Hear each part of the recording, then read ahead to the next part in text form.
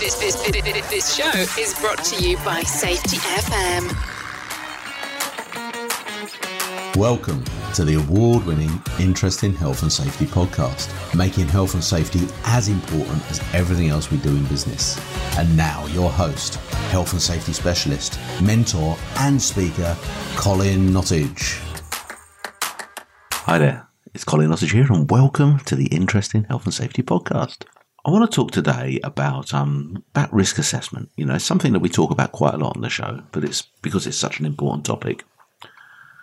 And, typically when you have a look at risk assessments that are completed in the workplace, they're quite dull, they're quite boring. You know, you have this matrix often. Not every risk assessment has them, but a lot of them use a low, medium or high matrix. It's a 5x5 matrix. There's all sorts of red, amber, green, all sorts of different things you can use. But I think one of the things that's missing off of all, or pretty much all risk assessments that I see from a health and safety perspective is this confidence in the controls.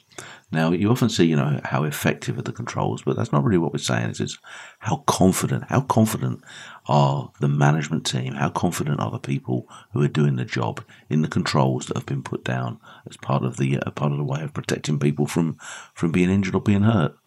And I think it's something that we overlook. We often overlook. We put these documents together. I've seen some documents that just have reams and reams of controls down for a particular task. They're not specific to the task. Pretty much a waste of time. But if you're putting something down, it's got to have some value. And if it's putting it down there and it's got some value, then you've got to have some confidence that it's going to be effective. So what do you do? To make sure that the controls that you put down on the risk assessment are effective.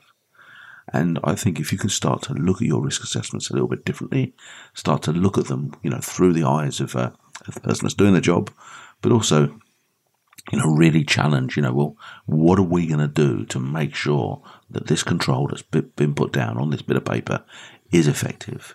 Then I think you're going to start to look at things a little bit differently. So don't just put down stuff for the sake of putting it down. Put it down because it's got some real value. Put it down there because it's something that, you've put together with the people that's doing the job. And when you put it down there, say, right, now what we're going to do is we're going to make sure that control measure that at the time that we did this risk assessment we thought was important is going to be in place. We're really going to make sure that it's not just in place, but it actually effectively works. You may look at a job and you may have these controls that are down there. And they've just been put down, they've just been bunged down, because it's one of the hearing protection. Oh God, you see it all the time. It's a noisy environment. We're going to put down hearing protection. But how effective is that? How well have people been trained, and do they understand the importance of wearing hearing protection? Do they wear it all the time? I mean, it's not great. It's not great control because it's one of the last things we want to rely on. So what can we do that's more effective? What is it that we can do that we can have more confidence in? Because, we all know that people make mistakes. And so if the control is relying on the individual, then there's a good chance it's not going to be as effective as one that doesn't.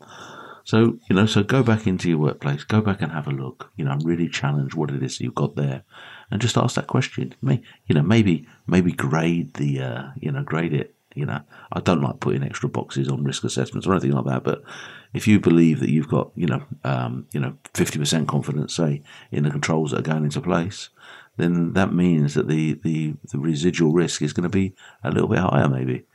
So it's almost like a reverse figure that you've got to put together. So have a think about it.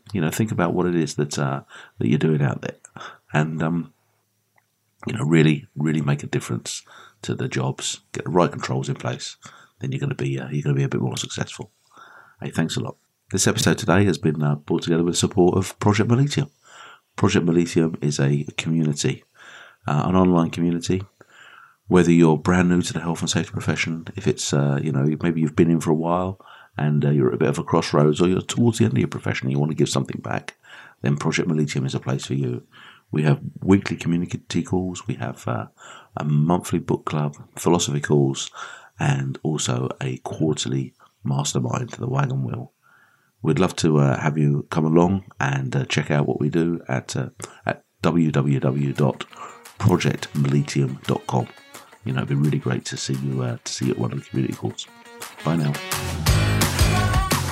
Thanks for listening to the Interest in Health and Safety podcast. You can follow and engage on Facebook and LinkedIn by searching the Interesting Health and Safety Community, or go to www.influentialmg.com. And remember, let's make health and safety as important as everything else we do in business.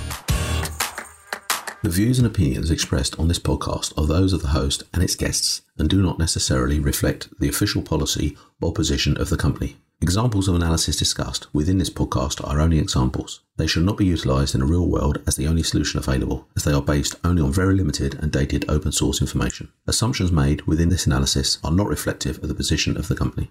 No part of this podcast may be reproduced, stored in a retrieval system or transmitted in any form or by any means, mechanical, electronic, recording or otherwise, without prior written permission of the creator of the podcast, Colin Nottage.